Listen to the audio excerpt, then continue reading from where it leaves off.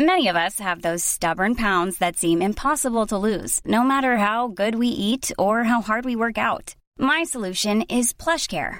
PlushCare is a leading telehealth provider with doctors who are there for you day and night to partner with you in your weight loss journey. They can prescribe FDA-approved weight loss medications like Wegovy and Zepbound for those who qualify. Plus, they accept most insurance plans. To get started, visit plushcare.com/weightloss. That's plushcare.com/weightloss. There's never been a faster or easier way to start your weight loss journey than with PlushCare. PlushCare accepts most insurance plans and gives you online access to board-certified physicians who can prescribe FDA-approved weight loss medications like Wegovy and Zepbound for those who qualify. Take charge of your health and speak with a board-certified physician about a weight loss plan that's right for you. Get started today at plushcare.com/weightloss. That's plushcare.com/weightloss. plushcare.com/weightloss.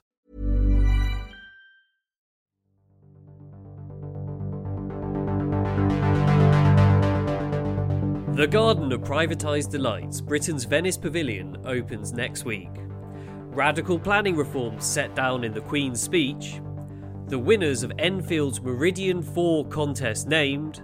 An urban splash in final stage talks to buy Croydon's brick by brick. My name is Merlin Fulcher. I'm an architectural journalist, and I will be bringing you a roundup of this week's top London architecture news. Welcome to the Lundown. My special guest this week is Maddie Kessler. Maddie is co-curator of this year's British Pavilion at Venice, director of Madeline Kessler Architects, co-founder of Unseen Architecture, and one of the AJ 40 Under 40 rising stars. Welcome to the show. Thank you for having me here, Merlin. It's great to be here. Our first story relates to something that will dominate next week's architectural media, but has also been covered extensively over the past few years. It is, of course, the Venice Architecture Biennale. This year's British Pavilion, backed by the British Council and dubbed the Garden of Privatised Delights, has been designed by our guest Maddie Kessler and Manojay Verghese, and it will be revealed to the world next week. The installation, occupying a series of rooms inside Britain's permanent national pavilion at the centre of Venice's Giardini Exhibition Park, tackles our ongoing debate around privatised public spaces, looking at ways to make pubs, high streets, big data, playgrounds, toilets, and garden squares more inclusive. The exhibition, which along with every other national pavilion and show in Venice has been delayed by a year due to the pandemic, responds to the festival theme How Will We Live Together, set by the Biennale director Hashim Sarkis. Collaborators include The Decorators, Built Works, Studio Polpo, Public Works, and VPPR.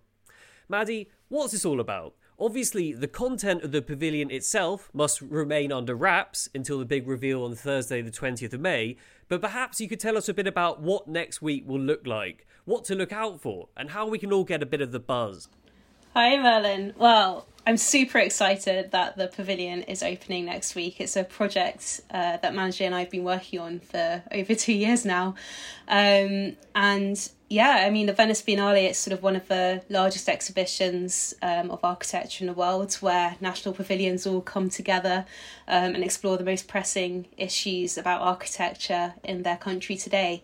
And so our project, The Garden of Privatised Delights, is exploring privatised public space across the UK. And although the contents of the exhibition are sort of under a strict embargo until next week, you can go to the British Council's website to find out more about all the different topics we're exploring, from the pub to the high street to the garden square. And yeah, I really can't wait to share this exhibition with everyone next week. So obviously, like you say, while the actual content of the exhibition's yet to be revealed, these themes focusing on privatised public spaces, they've been out there in the world since 2019. But why is this such an issue, such an important issue for both society and architects right now in the wake of the pandemic, but also even before all of that? Yeah, so Manojay and I started looking at sort of privatised public space through the lens of a pub with a summer school that we taught together in 2015 at the Architectural Association. And we were really interested in how the pub was sort of a positive type of privatised public space and an interior. And we're looking at how it sort of functions almost as the modern day public toilet, the extension of people's living rooms, but was closing down up and down the country. And therefore, how can you start to reinvent the pub for the 21st century? And then through that, we became really interested in this sort of network of privatised public space across the UK. And so this isn't a new issue. It's an issue that, you know, of the issues that we're exploring in the pavilion, of the closure of the high streets and the pub, access to green space. These aren't new issues, but over the past year, a lot of them have really been heightened and brought to the forefront of a conversation. So in the lockdown, I think people really felt the lack of access to green spaces around them, and people had a very different experience of lockdowns if they lived in a house with a garden than they did if they're in a very small apartment without a balcony. And so, yeah, I think a lot of the topics have really come to the forefront of the conversation. So we're really excited to be exploring them right now, and to be able to share the strategies and ideas that we've all developed as a team next week. Fantastic. And full coverage of the British Pavilion will be on the AJ next week, along with coverage of all the work by British architects out in Venice, and also some of the other national pavilions as well. You are listening to The Lundown, a weekly news show brought to you by Open City. We rely on support from people like you to make this show. So if you like The Lundown and want to support our work, please share the link, leave us a review on iTunes, and consider becoming an Open City friend. Open City friends receive a bunch of perks, including discounts on all Open City events and publications, audio walking tours of amazing parts of London, and friends events at special locations around the city. Visit open-city.org.uk/support for more information. Our second story relates to a raft of new planning reforms featured in the Queen's speech and has been widely covered across the national and built environment media.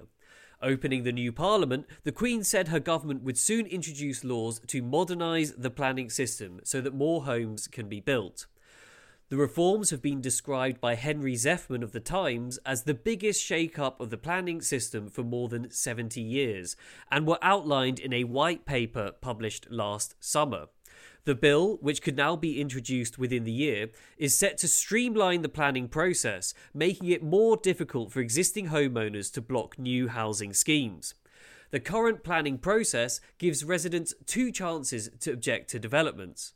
Once when the local plan is drawn up, and again when an individual application is put in.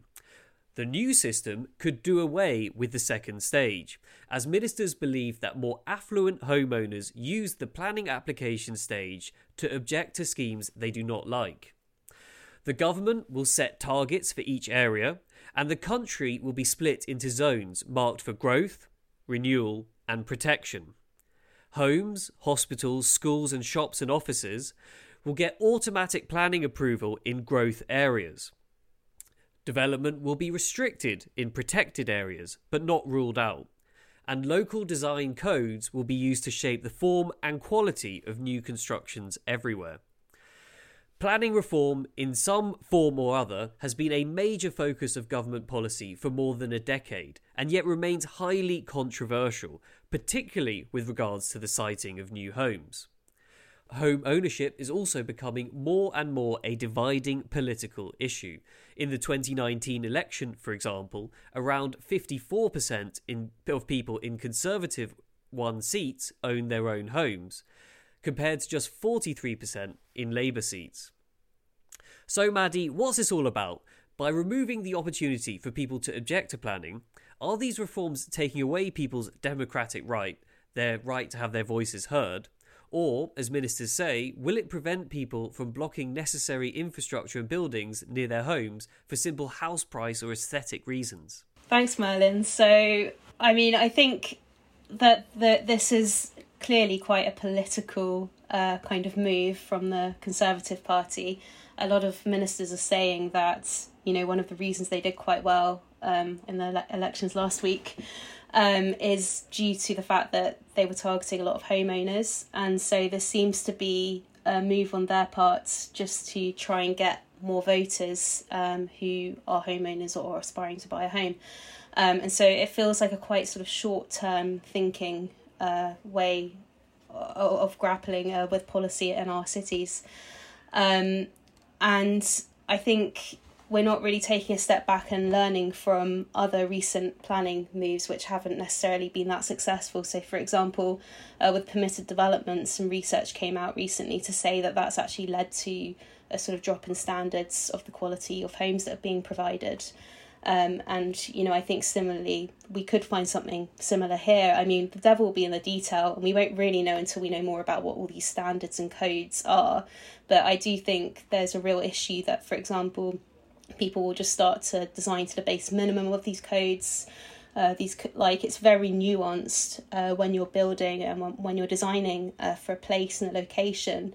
And there's a real danger that these codes will kind of miss out on the kind of the importance of context, the importance of sort of really meaningful consultation, and they'll start to sort of promote a very kind of tick box way of designing. It is quite hard to tell at the moment because it's just kind of fleeting headlines, and I don't think anyone's really delved that much into what these planning reforms really are. But I suppose I'm quite kind of hesitant to think that they're going to be that positive for the future of our country. Speaking at a recent event organised by the Roger Scruton Foundation, Housing Secretary Robert Jenrick said the planning reforms will prevent architects from imposing their dreams on local communities, and that power over building design needs to be wrestled back from architects and planners who ignore the views of the public. He also said buildings developed in the future should be locally popular and based on the things that people who live in those communities admire and respect. What do you make of all this? I mean, I think everyone in architecture found this absolutely bonkers. I think none of us were aware that we even had any power anymore. I think there's a real issue that people often are just looking for someone to blame, and we're setting up society as this way of just blaming one another. And in fact, what we need to do is actually work with one another and come together in order to kind of see positive and meaningful change in our towns and cities, and for them to evolve in a kind of sustainable way that works for our climate and our communities. And I think by just blaming architects or blaming planners, it's just not helpful, and it's going to lead to people becoming more and more suspicious of us. And, I think in architecture, I don't think there was anyone who agreed with him.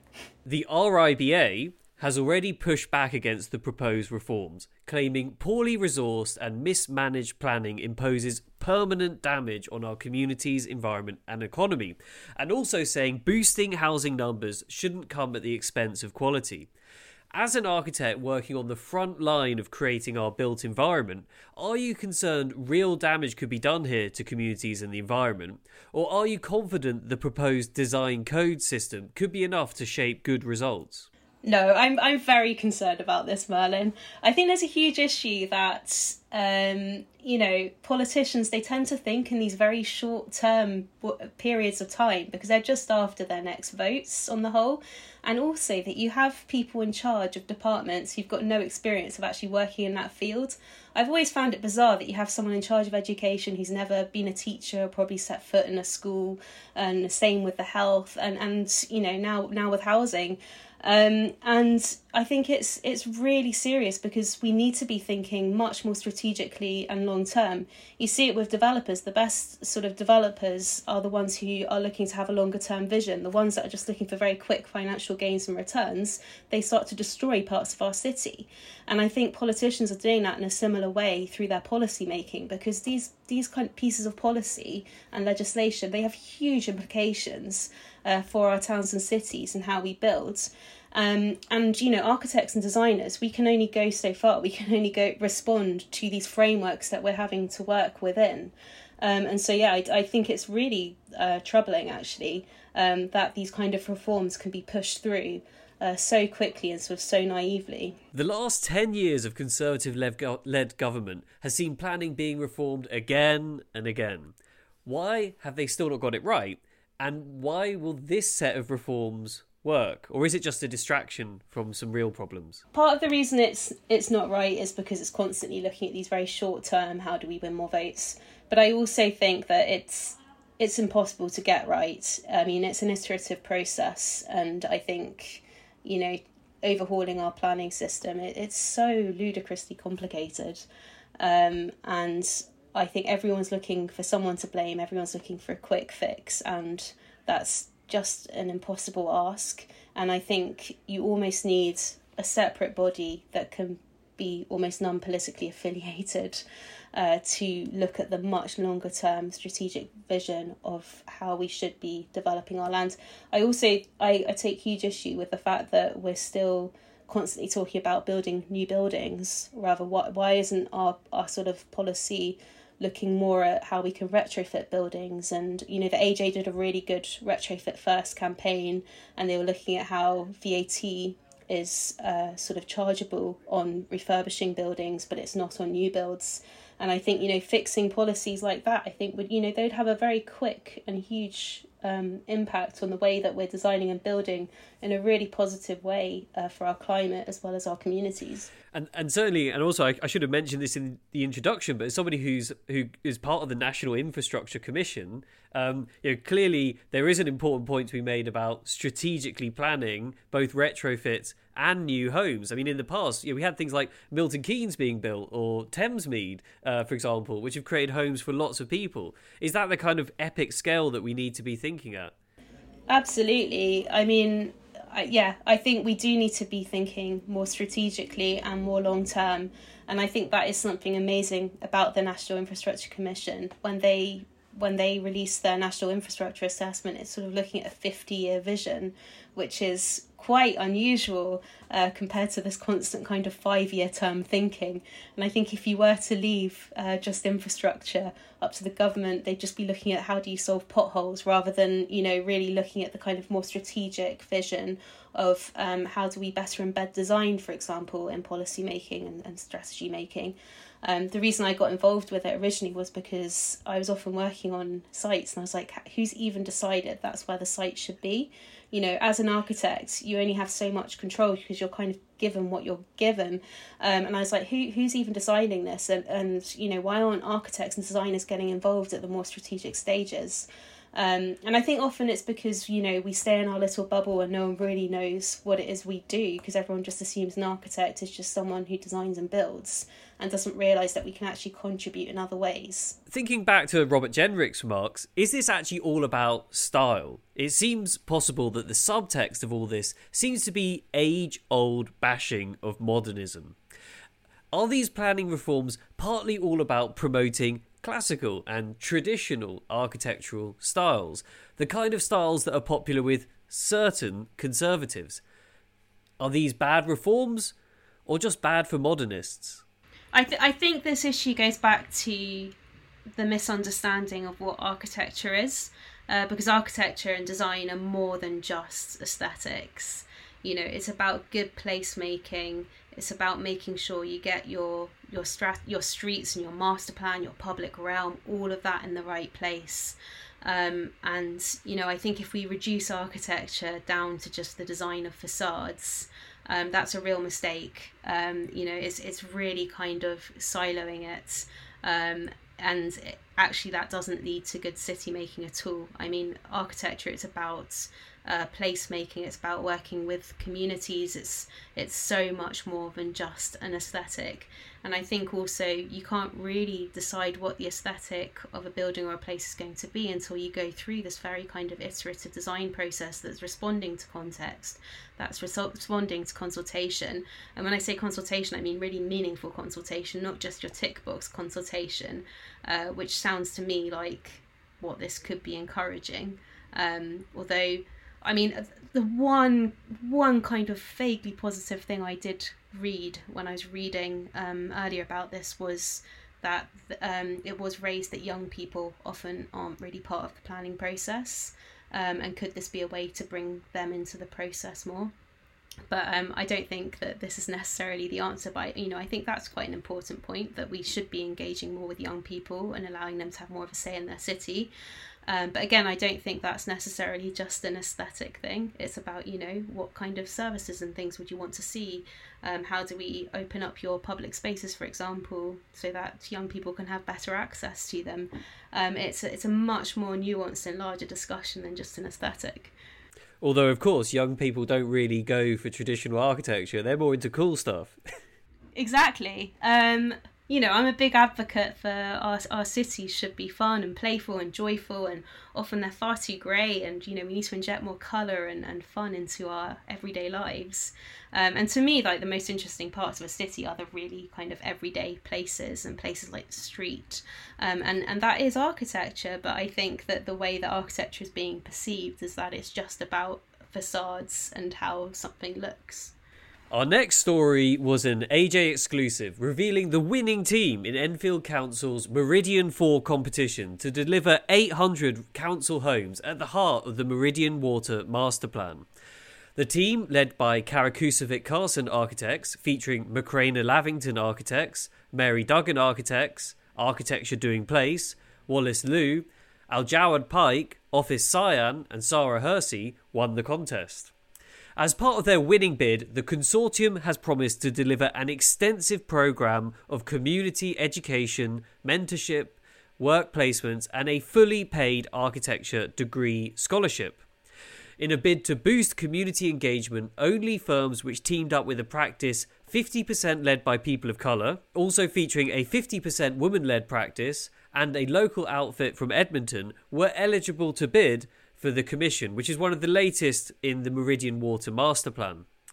Applicants were also required to commit to an architectural education scholarship programme for at least one young person living in Edmonton, who will be provided with all university fees, a living allowance and the provision of a 1-year paid work placement at the London living wage or above. Announcing the competition, Enfield Council's Programme Director for the 6 Billion Regeneration, Peter George, said it was up to the public sector to send a clear message about the lack of diversity in the architectural community. So Maddie, what's this all about? This seems like a shining example of diversity in architecture, with a strong emphasis in the winning teams on being female-led, led by people of colour and locally based. Is this the solution to making architecture more diverse, or just the beginning of something bigger and even more ambitious, addressing the root causes of this lack of diversity in the first place? I think it's definitely the latter. This is just the beginning. This is a project that's really close to my heart because my grandparents have lived in Enfield for over 70 years. So I grew up very familiar with the area, and it's an area I'm quite passionate about. And I think, foremost, this is actually a really fantastic team. Like, it's a really talented team, and I don't think they're there just because they're a diverse team. They're there because they're really, really good. I think it's a really interesting way that the procurement's been set up on this competition. I think often it can feel like it's quite tokenistic when local authorities are trying to sort of introduce diversity into teams, but this feels much better thought through. And I think it's really exciting to see. I think Peter George has done a fantastic job at just kind of challenging the procurement system. And I really hope other local authorities sort of take note. And of course, you can always go further. And so I really hope this is just the starting point where, eventually this is just the norm. So that Meridian Water boss, Peter George, he said that, a really interesting remark, he said, empathy has limitations. And that is a key reason why diversity is needed in the design teams themselves. Now, one criteria in the bidding process was the involvement of a local firm. So I think the local firm, the winning one in the bid, was Wallace Liu. But, what sort of impact do you think having local design talent could have in the creation of new homes for Edmonton in particular? Because it's such a unique place within Enfield as well. Yeah, I think it's so important to have local knowledge in a design team. No one knows their local area like the people who live there and sort of grow up there and are surrounded by that area in their everyday lives.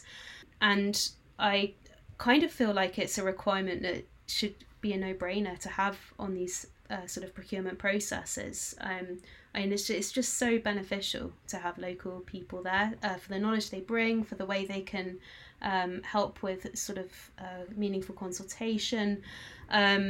Yeah, absolutely. I think it's a great thing. So a fair amount of attention has been paid to the diversity of the winning architects team. However, we all know that in massive projects like these, the architects are only one part of the process. Should we also be talking about increasing diversity and inclusion in the wider engineering and construction industry, and the fact, for example, so few women work on construction sites? Why do you think architects are having to take the brunt of this responsibility to start the move forward towards better diversity? Is it that they're an easy target, or perhaps is it actually that they're the best people to influence systemic change? I don't know if I see it as we're taking the brunt of the responsibility. I think it's everyone's responsibility, and it's a much larger problem than just in our profession. It's a societal issue as well. We're in an exciting position where we are sort of setting the standards and setting the way and testing the waters for new ways to be able to do things.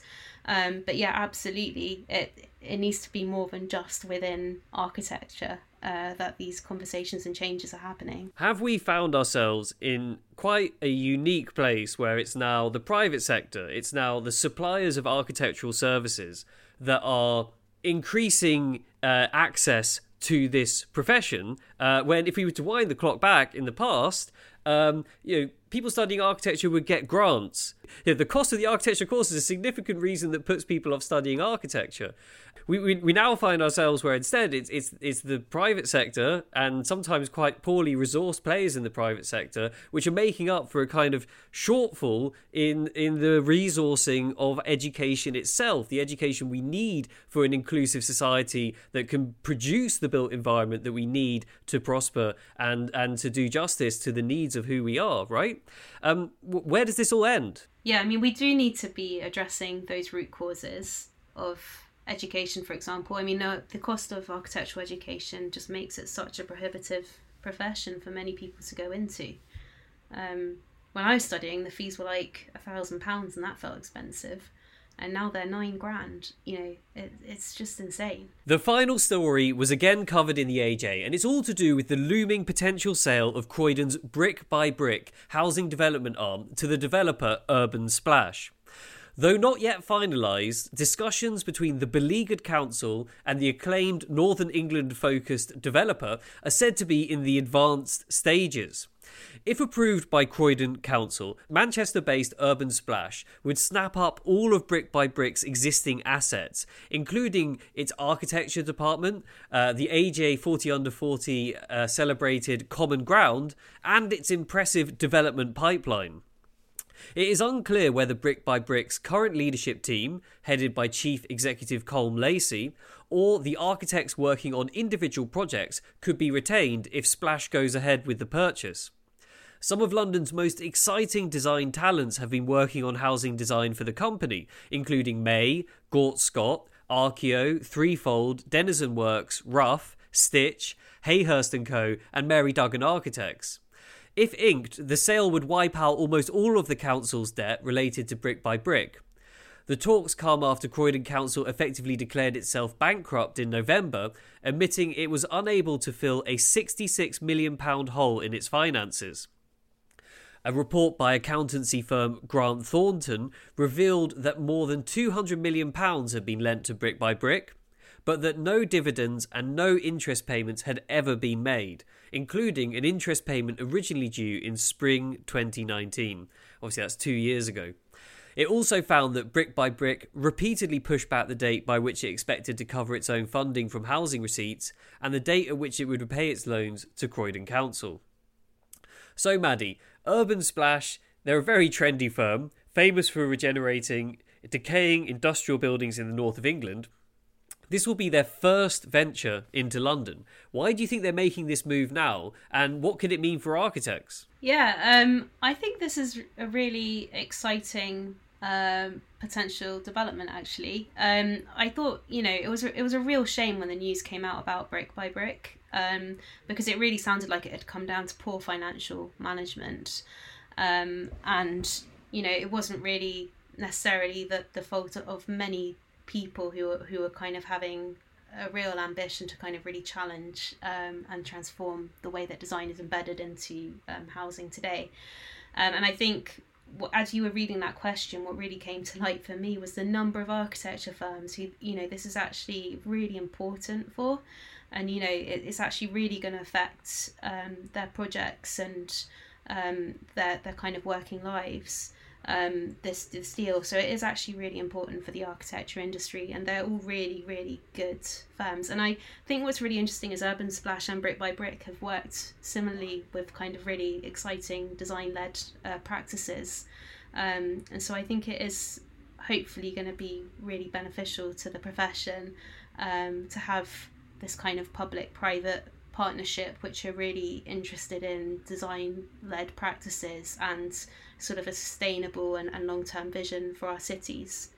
Urban Splash also, they work a lot with existing buildings, which I think is really great potentially as well, to have a developer that's interested not in necessarily demolishing everything, but working with what we have. Maddie, it's been a great pleasure having you on the Lundown this week. I hope you can join us again soon to discuss more of the important themes arising from the Garden of Privatised Delights, your British pavilion at the Venice Architecture Biennale, which runs from May until November.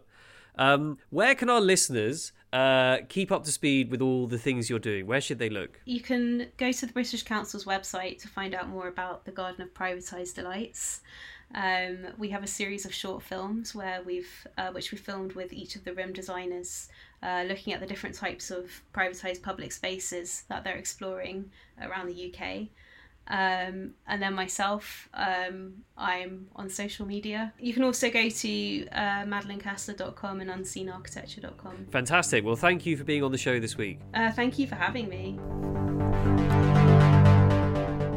You've been listening to The Lundown, a show from Open City rounding up the big stories in architecture and the built environment each week in London.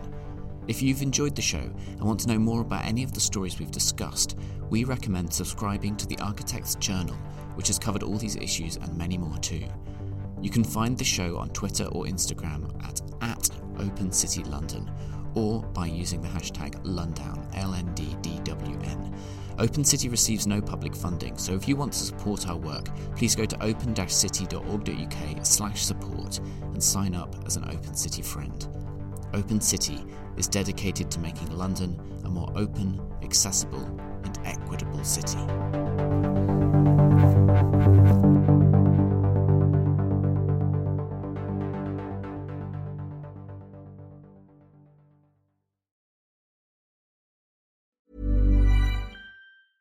Hey, it's Paige DeSorbo from Giggly Squad. High quality fashion without the price tag. Say hello to Quince.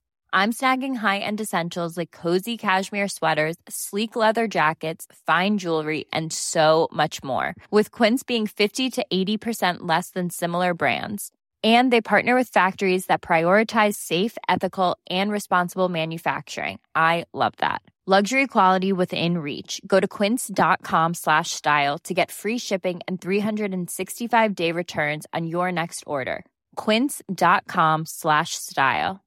Imagine the softest sheets you've ever felt. Now imagine them getting even softer over time. That's what you'll feel with Boll & Branch's organic cotton sheets. In a recent customer survey, 96% replied that Boll & Branch sheets get softer with every wash. Start getting your best night's sleep in these sheets that get softer and softer for years to come. Try their sheets with a 30-night guarantee. Plus, get 15% off your first order at bollandbranch.com. Code BUTTERY. Exclusions apply. See site for details.